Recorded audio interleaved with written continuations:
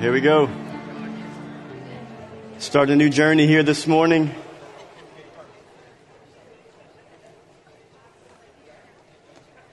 So we are going to begin a journey through the book of Philippians. The book of Philippians. We went through Ephesians, another one of Paul's letters to the church at Ephesus, and now we're going to look at the letter to the church at Philippi from the Apostle Paul. And Philippians has 4 chapters.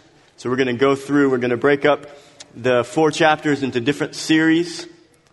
And so we're going to kind of unpack the truths of this beautiful letter to the church at Philippi. So before we get into this, before I introduce this first series in Philippians, I just want to pray, ask the Lord to help me to speak clearly and help you to hear with receptive hearts. So let's go before the Lord. Lord, we come before you this morning and we thank you for the privilege, Lord, of opening your word. Lord, you have spoken to us most clearly through your word, and that is the way in which you direct our lives and guide our lives day in and day out is through your word. And Lord, I ask that we would have receptive hearts to hear what it is that you're saying to us. And Lord, I pray that you would help me to communicate clearly, help me to articulate the things you've laid on my heart. And I just pray, Lord, that your will would be done. In Jesus' name, amen. Amen. So we are going to look at a subject. The title of this individual message is called The Birth of a Church. The Birth of a Church. And this church that we're going to see birth is the church at Philippi. And the Apostle Paul wrote this letter from prison. He was in prison. He was in a prison in Rome for his faith, being persecuted for his faith. He's in prison. He's writing this letter to the church at Philippi. And this letter was written because he had received word, he had sent word from prison to a messenger to go to Philippi to check out what was going on in this church that God used him to birth, to plant in Philippi. And so he had received word back. He had communication from them, not only about the good things that were going on in the church, but he had received from them financially. They had sought to meet his needs financially. And so this letter, when we go through Philippians, it is a letter of joy. It's a letter of joy. It's a love letter from the Apostle Paul to the church at Philippi, and it is really clearly seen as we're going to dig in to the text as we go through, especially in these first 2 chapters. We're going to see this love relationship, this heart from the Apostle Paul to these people that he was able to kind of see a church birthed in. But the Apostle Paul, what's unique about this letter is that the Apostle Paul could not stay like he normally would for 2 or 3 years to see the church established and have leadership established and to have it really kind of grow. He had to leave in a hurry because of persecution. And so there was this longing in his heart to see that they were okay. And you can hear it in the language that we're going to see over these first 7 weeks. He wants to make sure that they're okay. And he wants them to know that they are in his prayers, that he earnestly is praying for them. And he loves to see their faith, the testimony of their faith that is growing. And their life is growing in Christ. And so it's just a love fest. It's just a love fest. And actually the book of Philippians is probably the book that all the t-shirt designers and all the coffee cup makers in the church, that they specialize in Philippians. Some of the most powerful verses that we put on coffee cups and t-shirts are in this book. I can do all things through Christ who strengthens me. For I am confident of this very thing, that he who has begun a good work in me will complete it until the day of Christ. And on and on and on. We have all these power phrases, power sections that the Apostle Paul speaks. And so it's just a beautiful book. It's a wonderful journey. But what I want to do is, before we get into it kind of verse by verse and go through each section, what we're going to do is we're going to do a series. The first 2 chapters, there's really a couple different themes that I could have taken with it, but I really felt like that this theme, this one theme that you really see in the first 2 chapters is a theme of unity.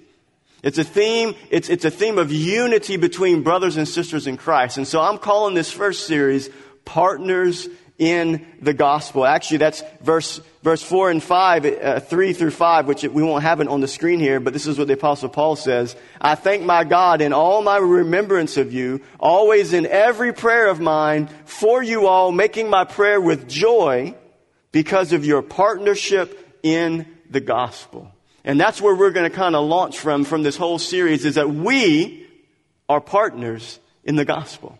And there is this relationship that we have, that we work together for the singular purpose of the gospel moving forward in our lives and through our lives. And so this is going to be a 7-week journey on the unity in the body of Christ and how unity is needed for us to recognize that we need each other. We need God, as we so desperately prayed earlier during our time of worship. But we need to understand that not only do we need the Lord and His presence and His power, but we need the power that is released in a local congregation when we recognize that we need each other and that we love each other and that we support one another, that we pray for one another. So we're going to go through 7 weeks of this.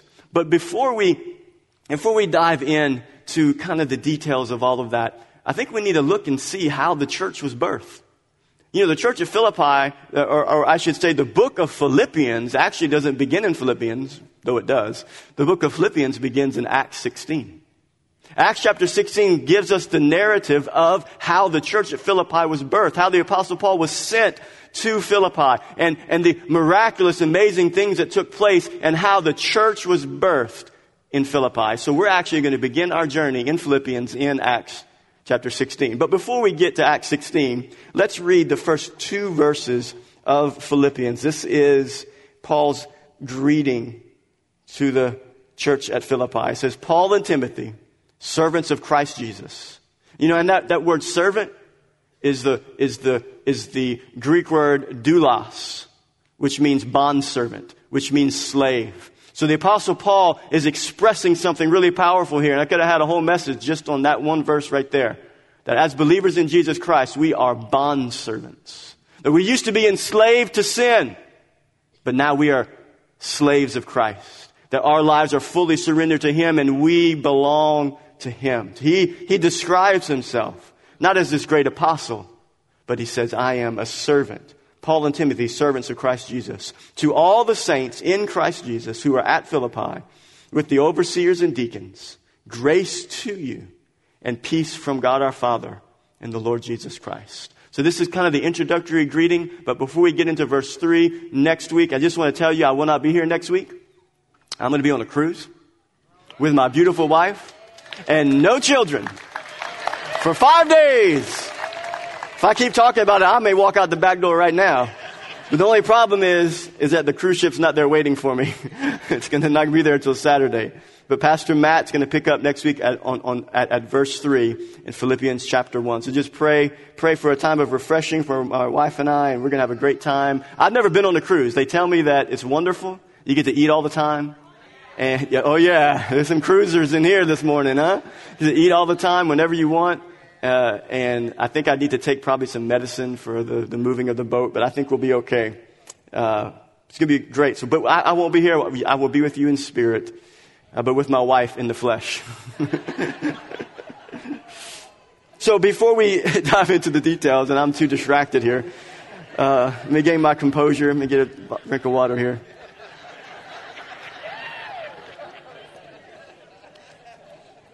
Sorry, sweetheart. So here's what we're going to do. Acts 16, the narrative of the birth of the church at Philippi, has 4 sections, has 4 parts to this story that are really powerful. And so we're going to actually read all 4 sections. And I have 4 thoughts for us to consider about God's purposes in the earth. I have 4 thoughts for us to consider as we read about the birth of a church, about God's purposes and how He moves in the earth and what He does. And so let's go to Acts 16. And we'll start reading in verse 6. And they went through the region of Phrygia and Galatia, having been forbidden by the Holy Spirit to speak the word in Asia. Isn't that interesting? Just an interesting thought there. We're going to unpack that right there in my second thought as we go further into this message. But Paul was forbidden by the Holy Spirit to preach the word somewhere in Asia. And when they had come up to Mysia, they attempted to go into Bithynia, but the Spirit of Jesus did not allow them. So, 2 places, the Spirit said no.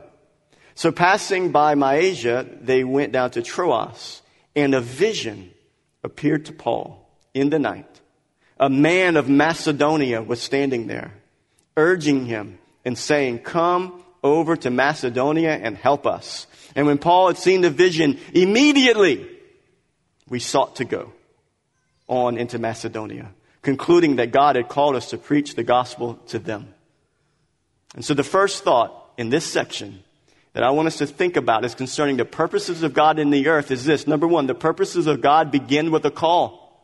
It begins with a vision. It begins with a call that God calls you and says, go.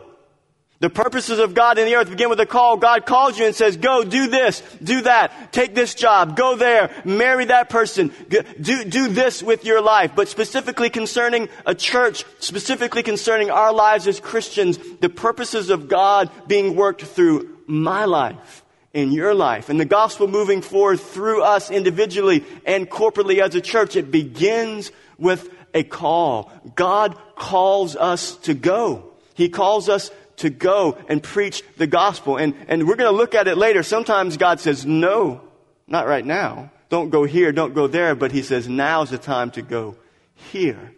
But the call is to go. The purposes of God begins with a call, begins with a vision. The gospel purposes of God begin with him speaking to our heart and saying, now, go, do this and do that. Where do we get our call as believers in Jesus Christ?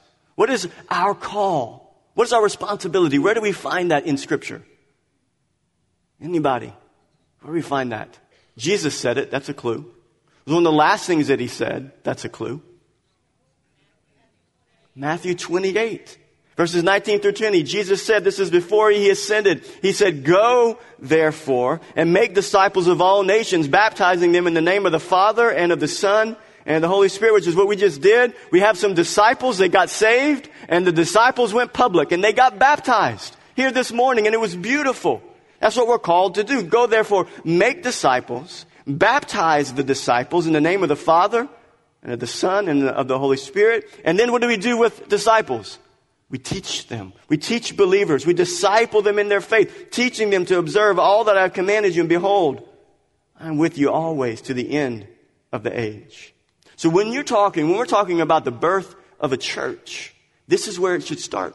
When you're talking about the core of what we do as a church, this is where it starts. And this is where it started in the city of Philippi. It started with the Great Commission because Paul the Apostle was driven by the call of God to spread the gospel of God wherever he went.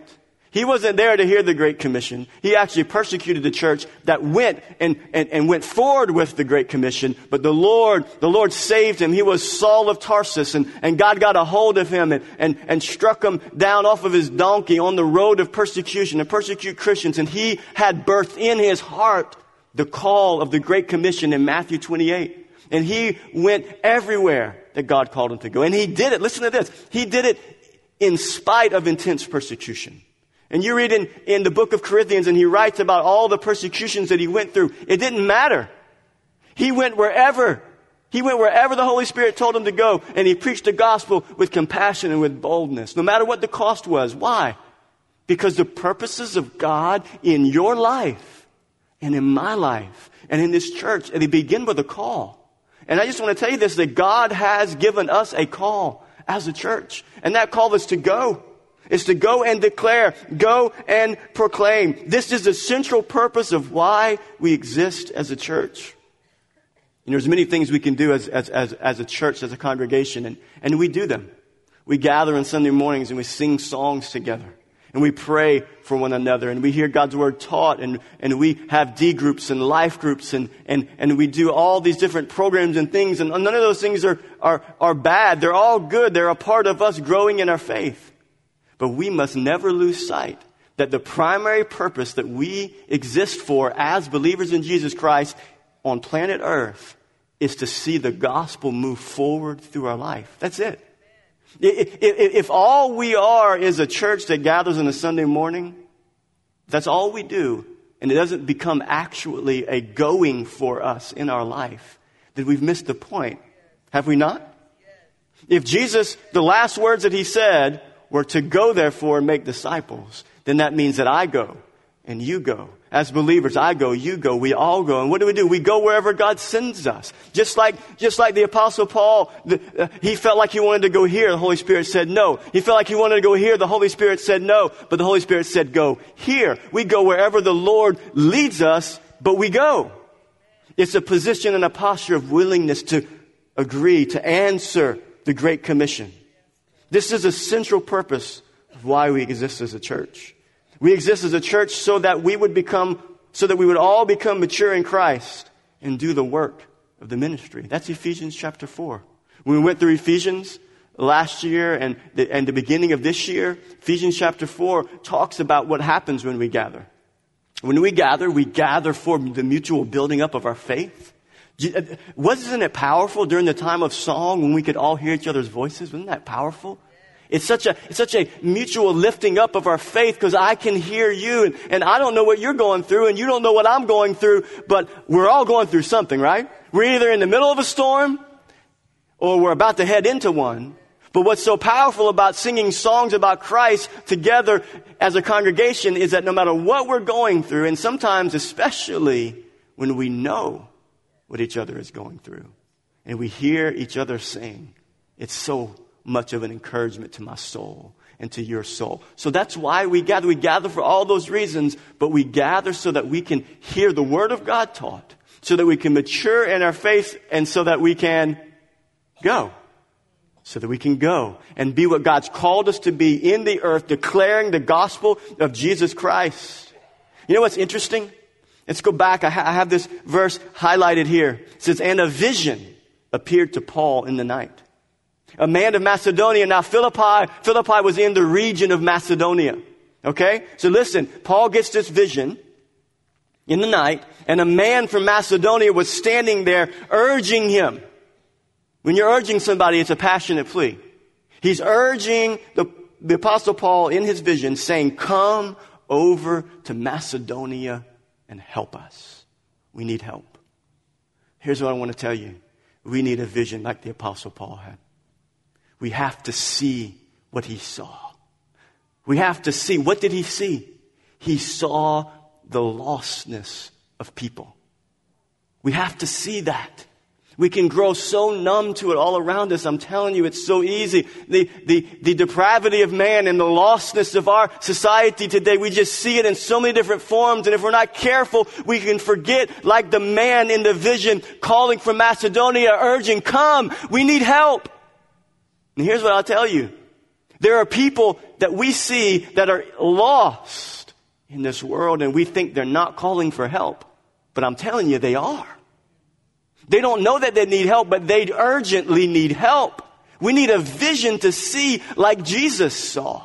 We need a vision to see like the Apostle Paul saw. We need to see people in our lives, even the ones that we think are the worst of the worst sinners, that want nothing to do with God. We need to be able to see beyond what we see on the outside and see the true condition of their heart and recognize that they are desperately crying for you to give them truth, to help them with the hurt that they're going through, to show them that they don't have to live this way in this cycle of pain and brokenness that is the result of sin.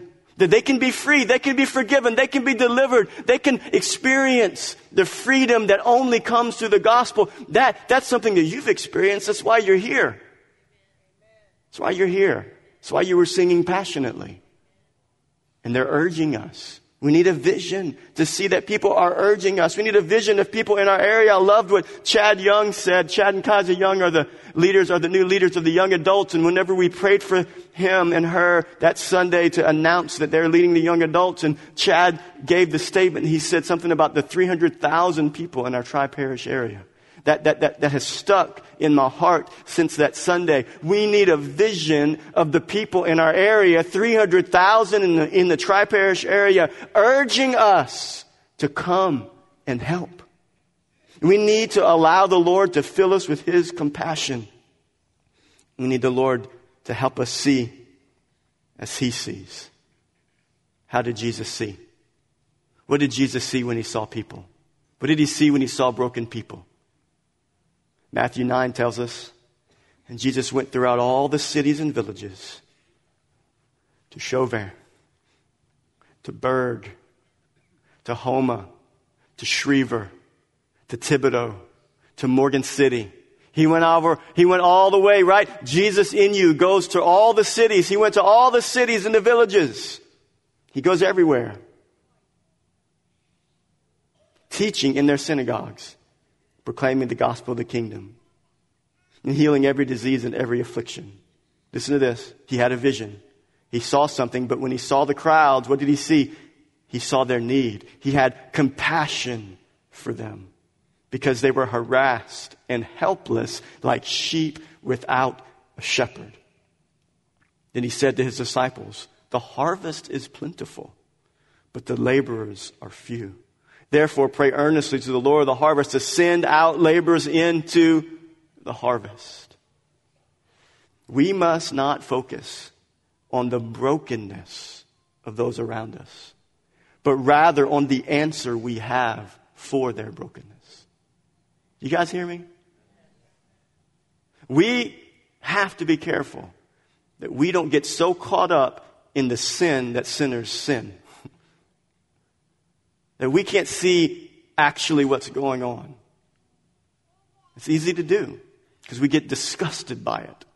Like, oh, it's so disgusting, so vile, so sinful. And you know the truth is? They're just broken, sinful. They're broken. They're living out their brokenness. They're living out their depravity. That's how they're supposed to live. So we cannot allow ourselves to be so caught up in what we see the lost and the dying world doing and how they're living. And we have to be able to see that they actually, for them to be free, that the enemy has them trapped. The enemy has duped them, has lied to them, and got them to believe that living this way, living these ways, these lifestyles, this approach to life is what they need. And they don't know any different. They need to know that they can be forgiven. They need to know that God is holy and that they need forgiveness. They need to know that God will be their judge, is their judge. And one day they will stand before him. They need to know the truth. And they need to know that whenever they hear the truth of the gospel, that they can be free. That they can be delivered. Have you been delivered? Have you been set free? Amen. If you're in Christ, you are a new creation. Romans 10, Apostle Paul says this, how then will they call on him whom they have not believed? And how are they to believe in him of whom they have not heard? And how are they to hear without someone preaching? Got to have a preacher.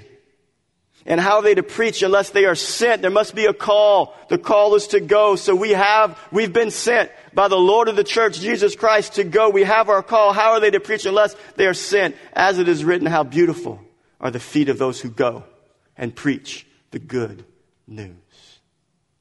Got to have a preacher. Any preachers here this morning? Am I the only preacher here this morning? How many preachers here this morning? All right, that's like 20%. Should I start over? Let's go back to the beginning. Matthew 28. How many preachers we have here this morning? Amen. We're preachers. I didn't say pastors. I said preachers. Listen to this. This is the purpose of the church. This is why we do what we do. When God calls us to do something, when he calls us to preach the gospel, what do? What did the Apostle Paul do? I love it. Let's go back to that text there. It says, immediately we sought to go. So what do? Immediately we seek to go. The Holy Spirit said, don't go to Asia. Don't go here. I want you to go to Macedonia. And what the Apostle Paul said? He said, immediately. Immediately. It wasn't, oh, well, maybe, I don't know. It's not convenient right now. I just had some children, or this job is really busy, or all these different lists of reasons why it's not convenient, or they're really not going to listen. And look, I can come up with just as many excuses as any of you can come up with as to reasons why we shouldn't go. We shouldn't open our mouth and declare the truth of Christ. But you know what? The response is and should be immediately, yes, Lord. Yes, Lord, we're going to go. Immediately we seek to go. The gospel purposes of God, the purposes of God begin with a call. Begin with a call. Secondly, the purposes of God are providential. The gospel purposes of God in the earth are providential. God is providential. He is sovereignly moving in the earth. And let's go to the text there, Acts 16. Let's continue on this journey. So, Paul got the call. Go to Macedonia. Go to Philippi. He immediately got up. They sought to go. Immediately they sought to make their way. And now we continue, Acts 16, 11 through 15. So, setting sail from Troas, we made a direct voyage to Samothrace, and the following day to Neapolis, and from there to Philippi, which is a leading city of the district of Macedonia and a Roman colony. We remained in the city some days, and on the Sabbath day we went outside the gate to the riverside, where we supposed there was a place of prayer. And we sat down and spoke to the women who had come together. One who heard us was a woman named Lydia from the city of Thyatira, a seller of purple goods, who was a worshiper of God. The Lord opened her heart to pay attention to what was said by Paul. And after she was baptized, and her household as well, she urged us, saying, if you have judged me to be faithful to the Lord, come to my house and stay. And she prevailed upon us. So the gospel purposes of God, the purposes of God in our life and in our church, it's providential. God's purposes in the earth are providential. Let's think back to what we read earlier. The Holy Spirit said, don't go here, don't go there, but go here. And so Paul obeyed and he went there. And what's interesting is he gets to the town. This was Paul's custom. If you read other churches that Paul has planted, his custom was to go to the synagogue, to go to find the men of the synagogue, the place of prayer, the synagogue, the place of worship for the Jews, and to begin to discuss the Old Testament scriptures concerning Christ, the prophecies concerning Christ. And he would reason with them. He would reason and say, look, I'm telling you, he's the Messiah. Look what Isaiah said. Look what this prophet said. It lines up. He is the Messiah. He would reason back and forth with them and show them that Jesus was and is the Christ, the Messiah, the Son of God. But God had a different plan for Paul in Philippi. They supposed that they would find a place of prayer, and they supposed, as was their custom, they were going to find men, but what did they find? Women. They found some women that were worshiping. I just want to tell you, God's got a plan. It doesn't matter. Man, woman, young or old. God wants the gospel to go to everyone. And this doesn't really make sense to us a lot in our culture today, but in that culture, men weren't going to discuss serious matters with women during that time, especially Jewish men.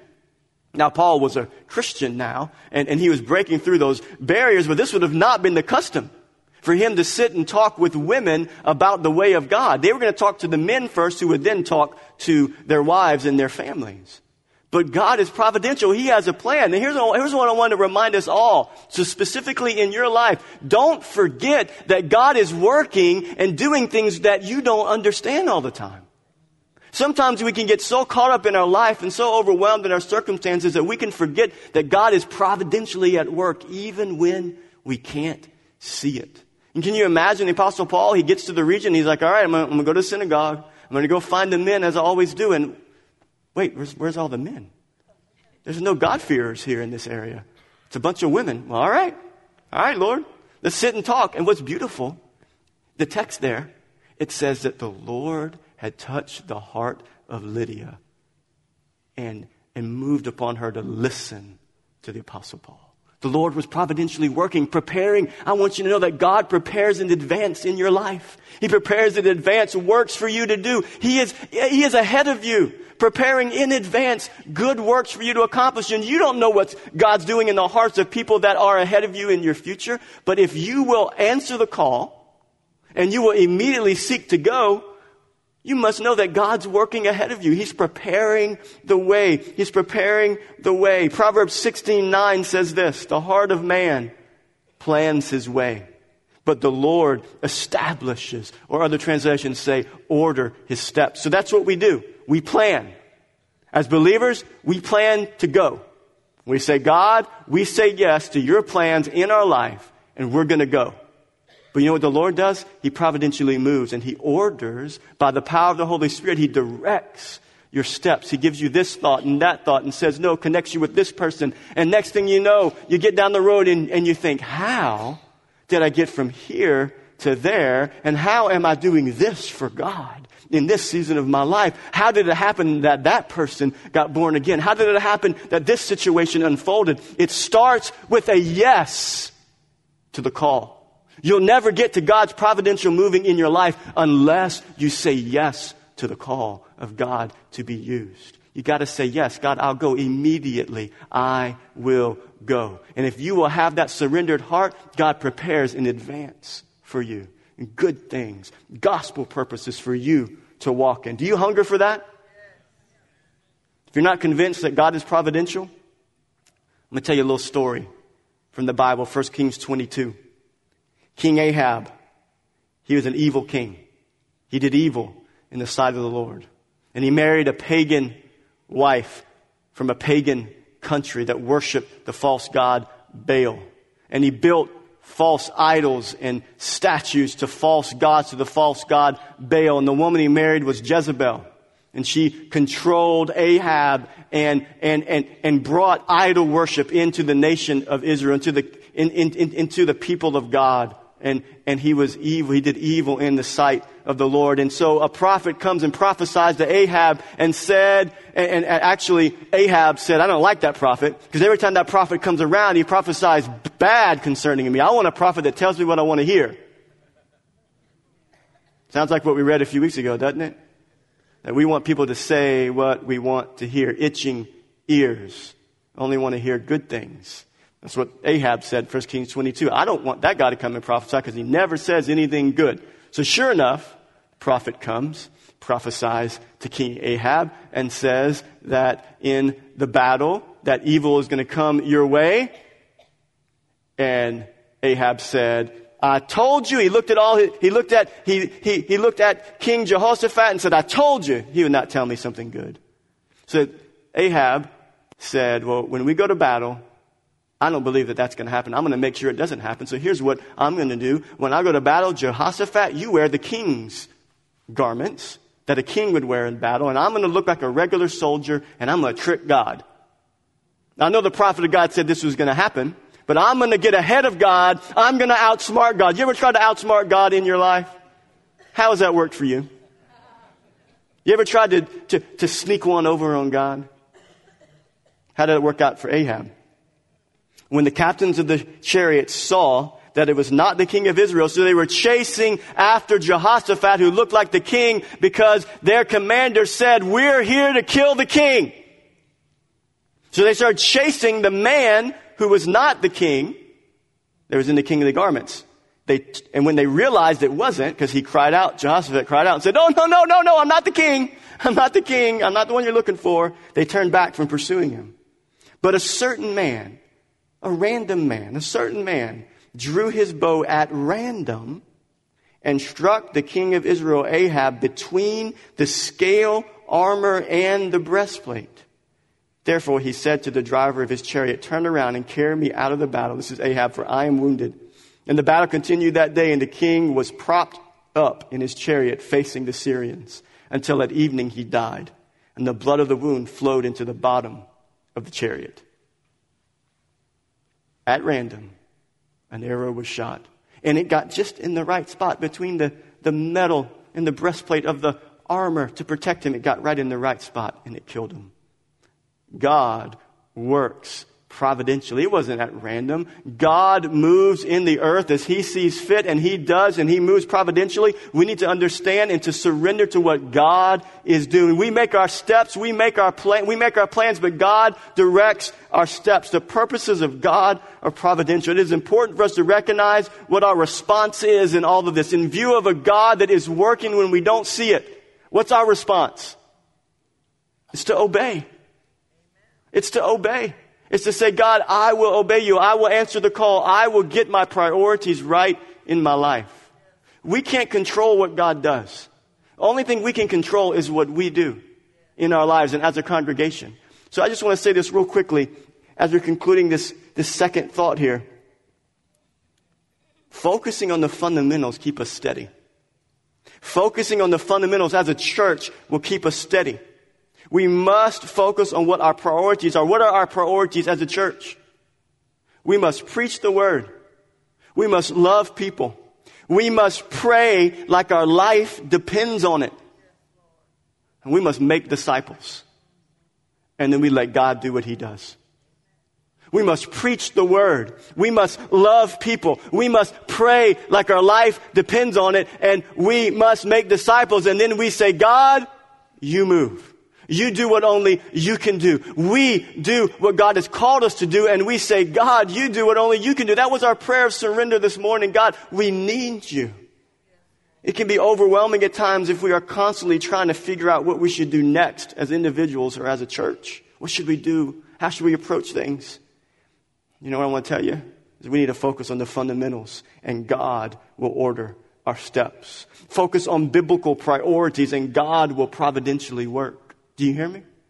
Focus on biblical priorities in your life, and God will providentially work in your life. Paul simply went where God said to go, and he preached the gospel, and God did his work.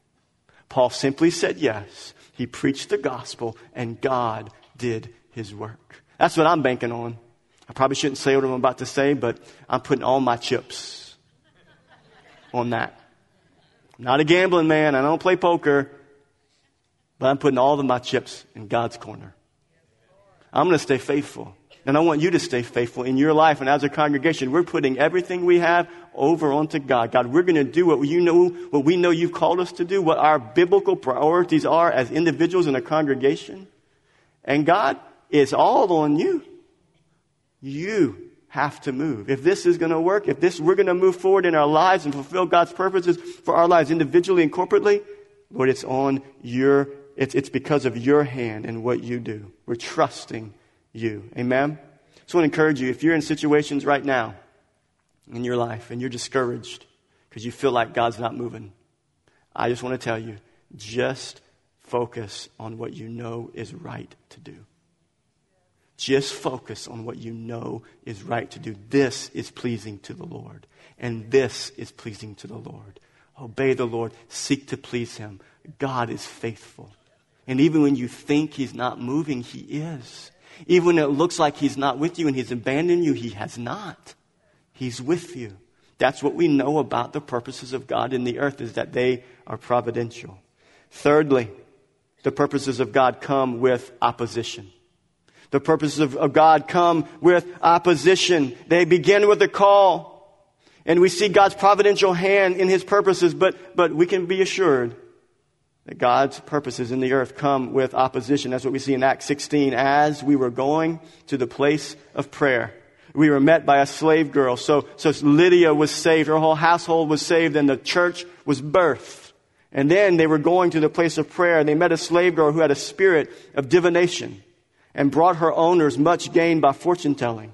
She followed Paul and us, crying out, "These men are servants of the Most High God, who proclaim to you the way of salvation." And this she kept doing for many days, over and over and over again, following the Apostle Paul and the church and the leaders with him. Paul, having become greatly annoyed. Doesn't the enemy annoy you? His strategy? Sometimes you just got to get annoyed, right? You've had enough. Paul had enough. He was annoyed at Satan's work. He said to the Spirit, "I command you in the name of Jesus Christ to come out of her." And it came out that very hour. Sometimes we just got to have enough of the devil, and we got to tell him, "Go. Get out of my life. Get out of my family. Get out of my mind, out of my heart. Get away in the name of Jesus."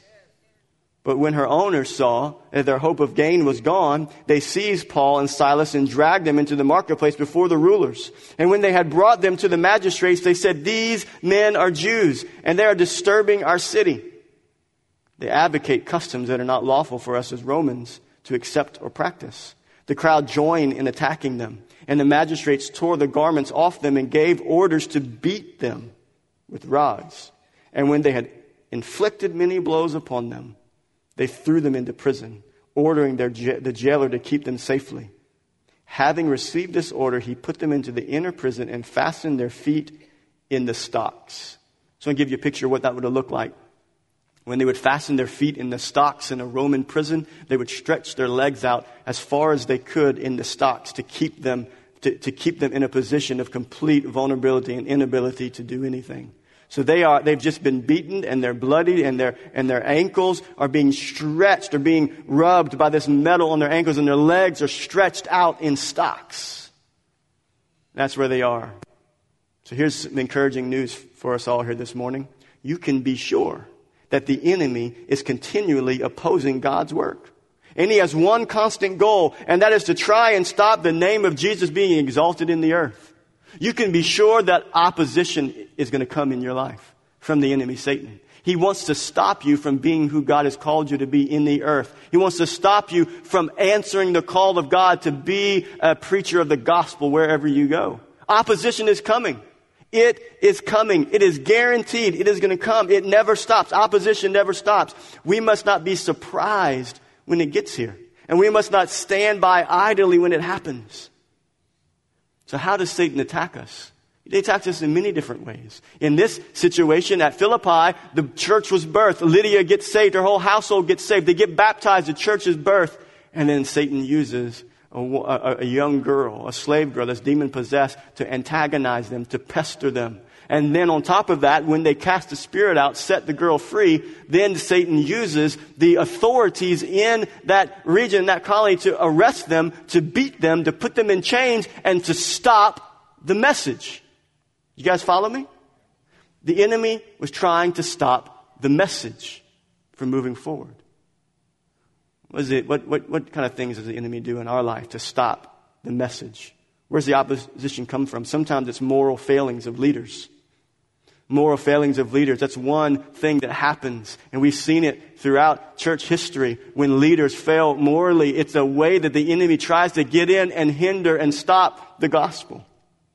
Dissension within the church among members is a way that the enemy uses to try to stop us moving forward in the gospel. When the church is busy fighting with each other, we can't fight the enemy. And he's won a victory. That's one way in which he opposes us. False teachers in teaching that infiltrate the body of Christ to get the church focusing on things that aren't biblical and true. That's what he does. It's opposition, discouragement, and despair. He does it in our life personally, but maybe even as a congregation, we can be discouraged and despairing, and we just give up. Have you been there? You just give up. You can't even think about going and answering the call because you're so discouraged and weighed down by the opposition from the enemy in your circumstances in your life. And then another way in which he works from within and from without is that there's pressure from the outside of the church to not proclaim the clear truths of Scripture. It's a pressure. It's an opposition. You can't say that. You can't say that this is right and this is wrong. You can't say that Jesus is the only way to salvation. You can't speak it clearly and truthfully because the world's not going to hear or listen. It's opposition. It's pressure. It's pressure. We shouldn't be surprised. 1 Peter 4, Beloved, do not be surprised at the fiery trial when it comes upon you to test you, as though something strange were happening to you. But rejoice insofar as you share Christ's sufferings, that you may also rejoice and be glad when his glory is revealed. Apostle Peter says, don't be surprised when the trial comes. We've all experienced it, right? We go through things and we're like, Lord, why? God, why? Why am I going through this? It takes us by surprise. Our breath is taken away from us and we think, why am I going through this? Why am I suffering? Why is this happening? We should be encouraged. Don't be surprised when we go through trials and even ultimately persecution from the outside, because it is to be expected because of who we are in Christ. The enemy wants to stop us, wants to hinder us, wants to prevent us from opening our mouth, listen, and living our faith. I'm almost done preaching. I got a little bit more. But listen, he wants to stop us from living our faith. I'm going to give this example. Kareem and Sarah Mestar, they were in my office last week. And Sarah gave this example of what can happen in our life if we're not careful as Christians and how we can view God. This could be in America. It could be in France. It could be whatever country, wherever we live. If we're not careful, the picture is like a cupcake. All right? The cupcake. And what's in the middle of a cupcake? The beautiful filling that tastes so good. Right? It's the substance. It's the core. When you buy the cupcake, it's the icing that's good on top. But what you really want is the good stuff that's in the middle. Right? That's what you're after. That's the core of what the cupcake is. And that's what our relationship with the Lord is supposed to be like. Our relationship with the Lord is that we want the substance. We want all of Him. But sometimes if we're not careful, our relationship with God, we just kind of like want that cherry. It's like the cherry on top. We have all this stuff in our life that's going on, and we just really, our relationship with God is like the cherry. I just want the cherry on top. But God says, I want it all. I want all of your life to be for me. And this is what the enemy does with his opposition. He gets us to a place to where, because of pressures, because of struggles, because of temptation and sin, because of all these different reasons we're talking about, he pushes us to a place where we give up living our faith. Our faith is meant to be lived out. Our faith is meant to be lived out. We must be sober-minded. 1 Peter 5:8 says, be sober-minded. Be watchful. Your adversary, the devil, prowls around like a roaring lion, seeking someone to devour. We have to resist him. He wants to stop us and prevent our faith from being lived out. We must resist him firm in our faith, knowing that the same kinds of sufferings are being experienced by your brotherhood throughout the world. I got some more good news for you. The evil demon-possessed girl, the girl that's demon-possessed, that was just one level, but sometimes it gets worse, as we said. Sometimes it gets worse. When the owners saw their hope of gain was gone, they seized Paul and Silas and dragged them into the marketplace. Sometimes it gets worse before it gets better. Sometimes it gets worse before it gets better. But here's what I want to tell you as we transition here. The story doesn't end there. The story doesn't end in the stocks. The story doesn't end in the prison. The story doesn't end there. Why? Because God is with you. God is with us. Let's go to Acts 16. Doesn't end there. About midnight. About midnight. You've been in an about midnight situation in your life? About midnight. What are you going to do at midnight? Paul and Silas were praying and singing hymns to God. And the prisoners were listening to them. Yeah, because they had never heard anything like that before. Think about it. Never heard anything like that. They had just been beaten and bloodied, and their ankles and their feet were in stocks. They were stretched out and spread out. They had just been persecuted. They'd never heard anything like that. Who prays to God and sings hymns to God in that position? And suddenly, there was a great earthquake, so that the foundations of the prison were shaken. And immediately all the doors were open and everyone's bonds were unfastened. And when the jailer woke and saw that the prison doors were open, he drew his sword and was about to kill himself, supposing that the prisoners had escaped. But Paul cried with a loud voice, "Do not harm yourself. We are all here." And the jailer called for lights and rushed in, and trembling with fear, he fell down before Paul and Silas. Then he brought them out and said, "Sirs, what must I do to be saved?" He said, "I want what you got. I don't know what you got, but what you got is something that I don't have. What must I do to be saved?" And they said, "Believe in the Lord Jesus and you will be saved, you and your household." And they spoke the word of the Lord to him and to all who were in the house. And he took them the same hour of the night and washed their wounds. And he was baptized at once, he and all his family. Then he brought them up into his house and set food before them. And he rejoiced along with his entire household that he had believed in God. Amen? My fourth point is this. The purposes of God cannot be stopped. The purposes of God cannot be stopped. It begins with a call. It begins with a call.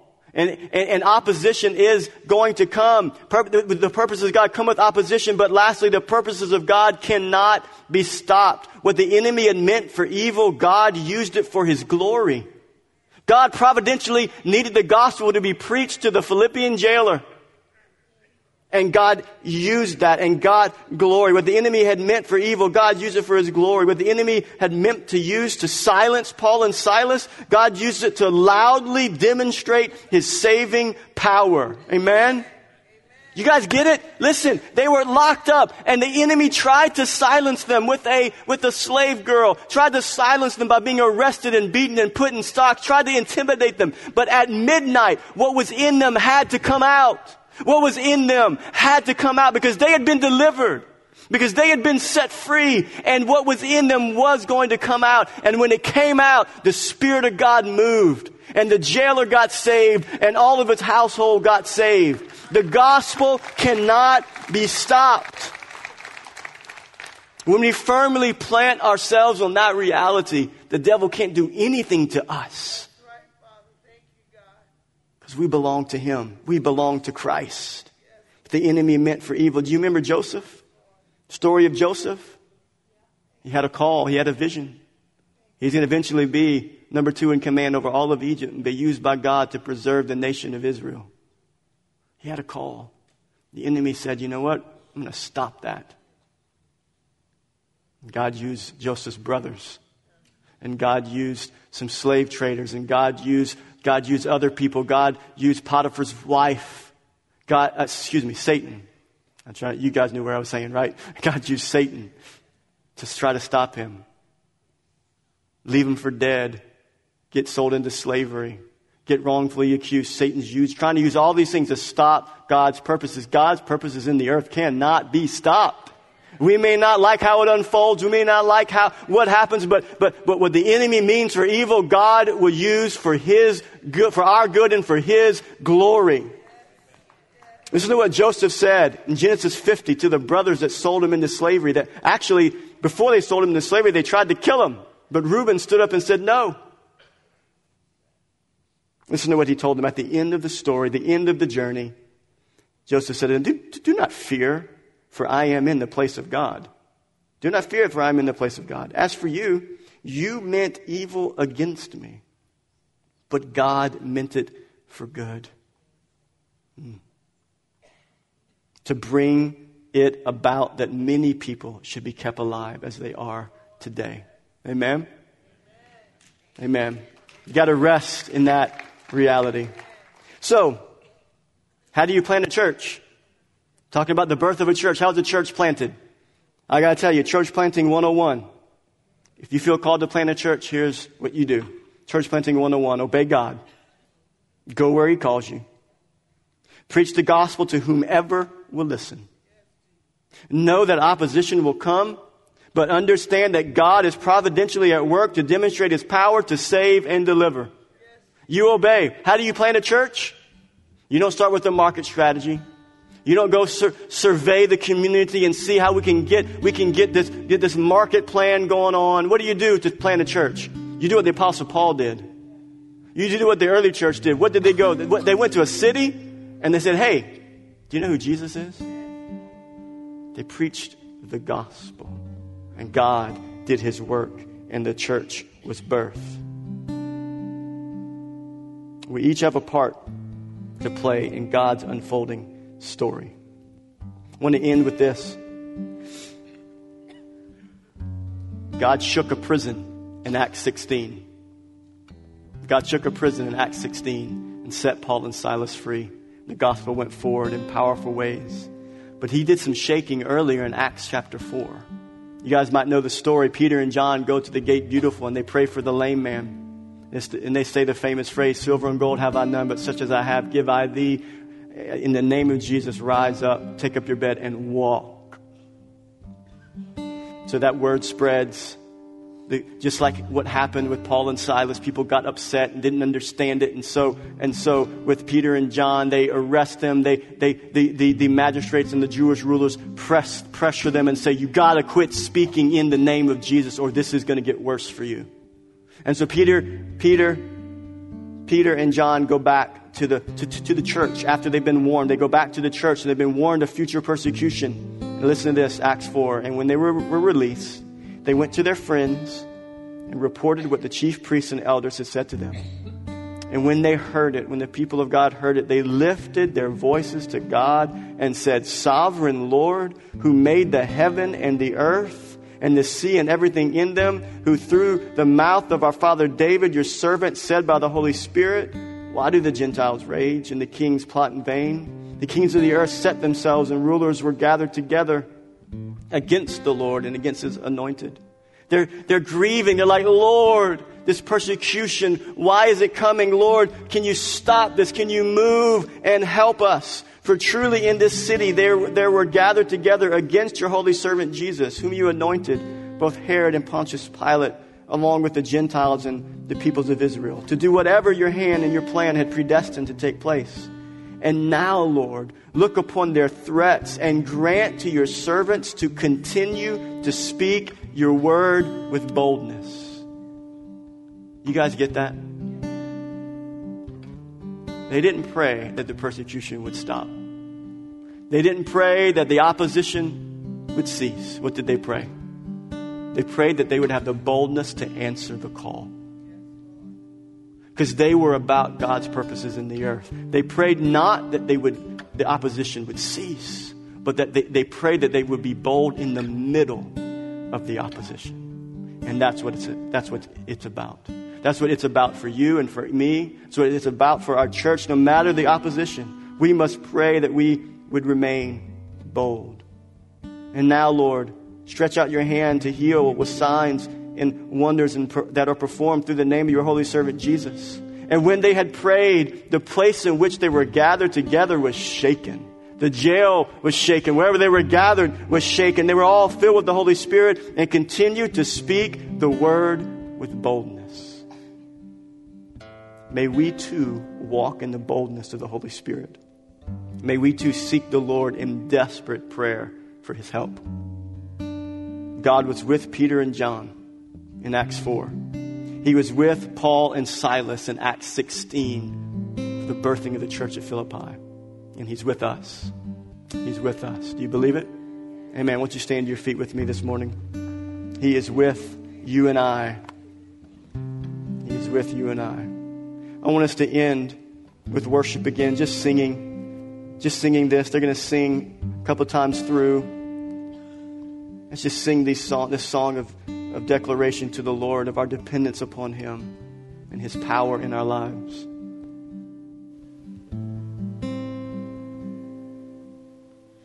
You're here. You're the provider.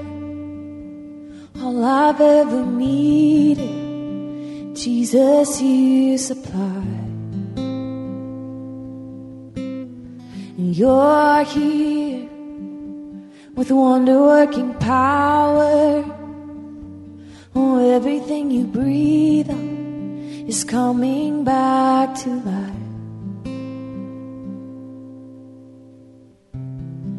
At the mention of your name, every chain will break. I know everything will change. Oh, Jesus, just the whisper of your name will silence wind and waves. At the mention of your name. At the mention of your name, I know every chain will break. I know everything will change. Oh, Jesus, just the whisper of your name will silence wind and waves. At the mention of your name. Sing, you are my strength. You are my strength, you are my anchor, and you never fail. You are my hope, you will deliver, Emmanuel. Oh, you are my strength, you are my anchor, and you never fail. You are my hope, you will deliver, Emmanuel. And you are my strength, you are my anchor.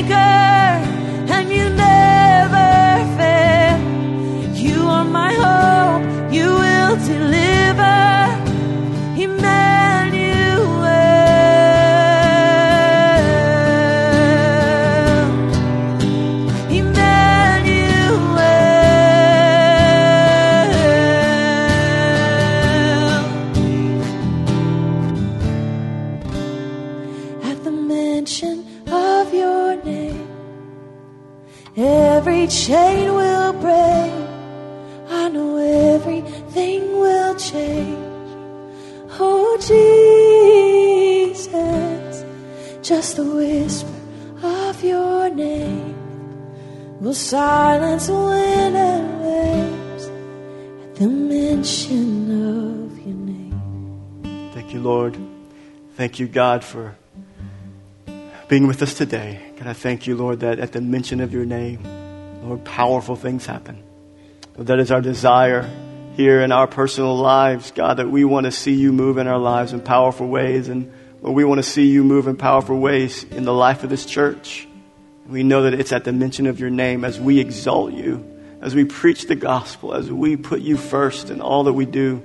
Lord, you do your work. You providentially move and do things in front of us, ahead of us that we don't know. God, I pray that your people would be challenged, Lord, to answer the call, to say yes to your plans and to trust you with the rest. We pray all of this in Jesus' name. Amen. Amen. You are dismissed. I love you.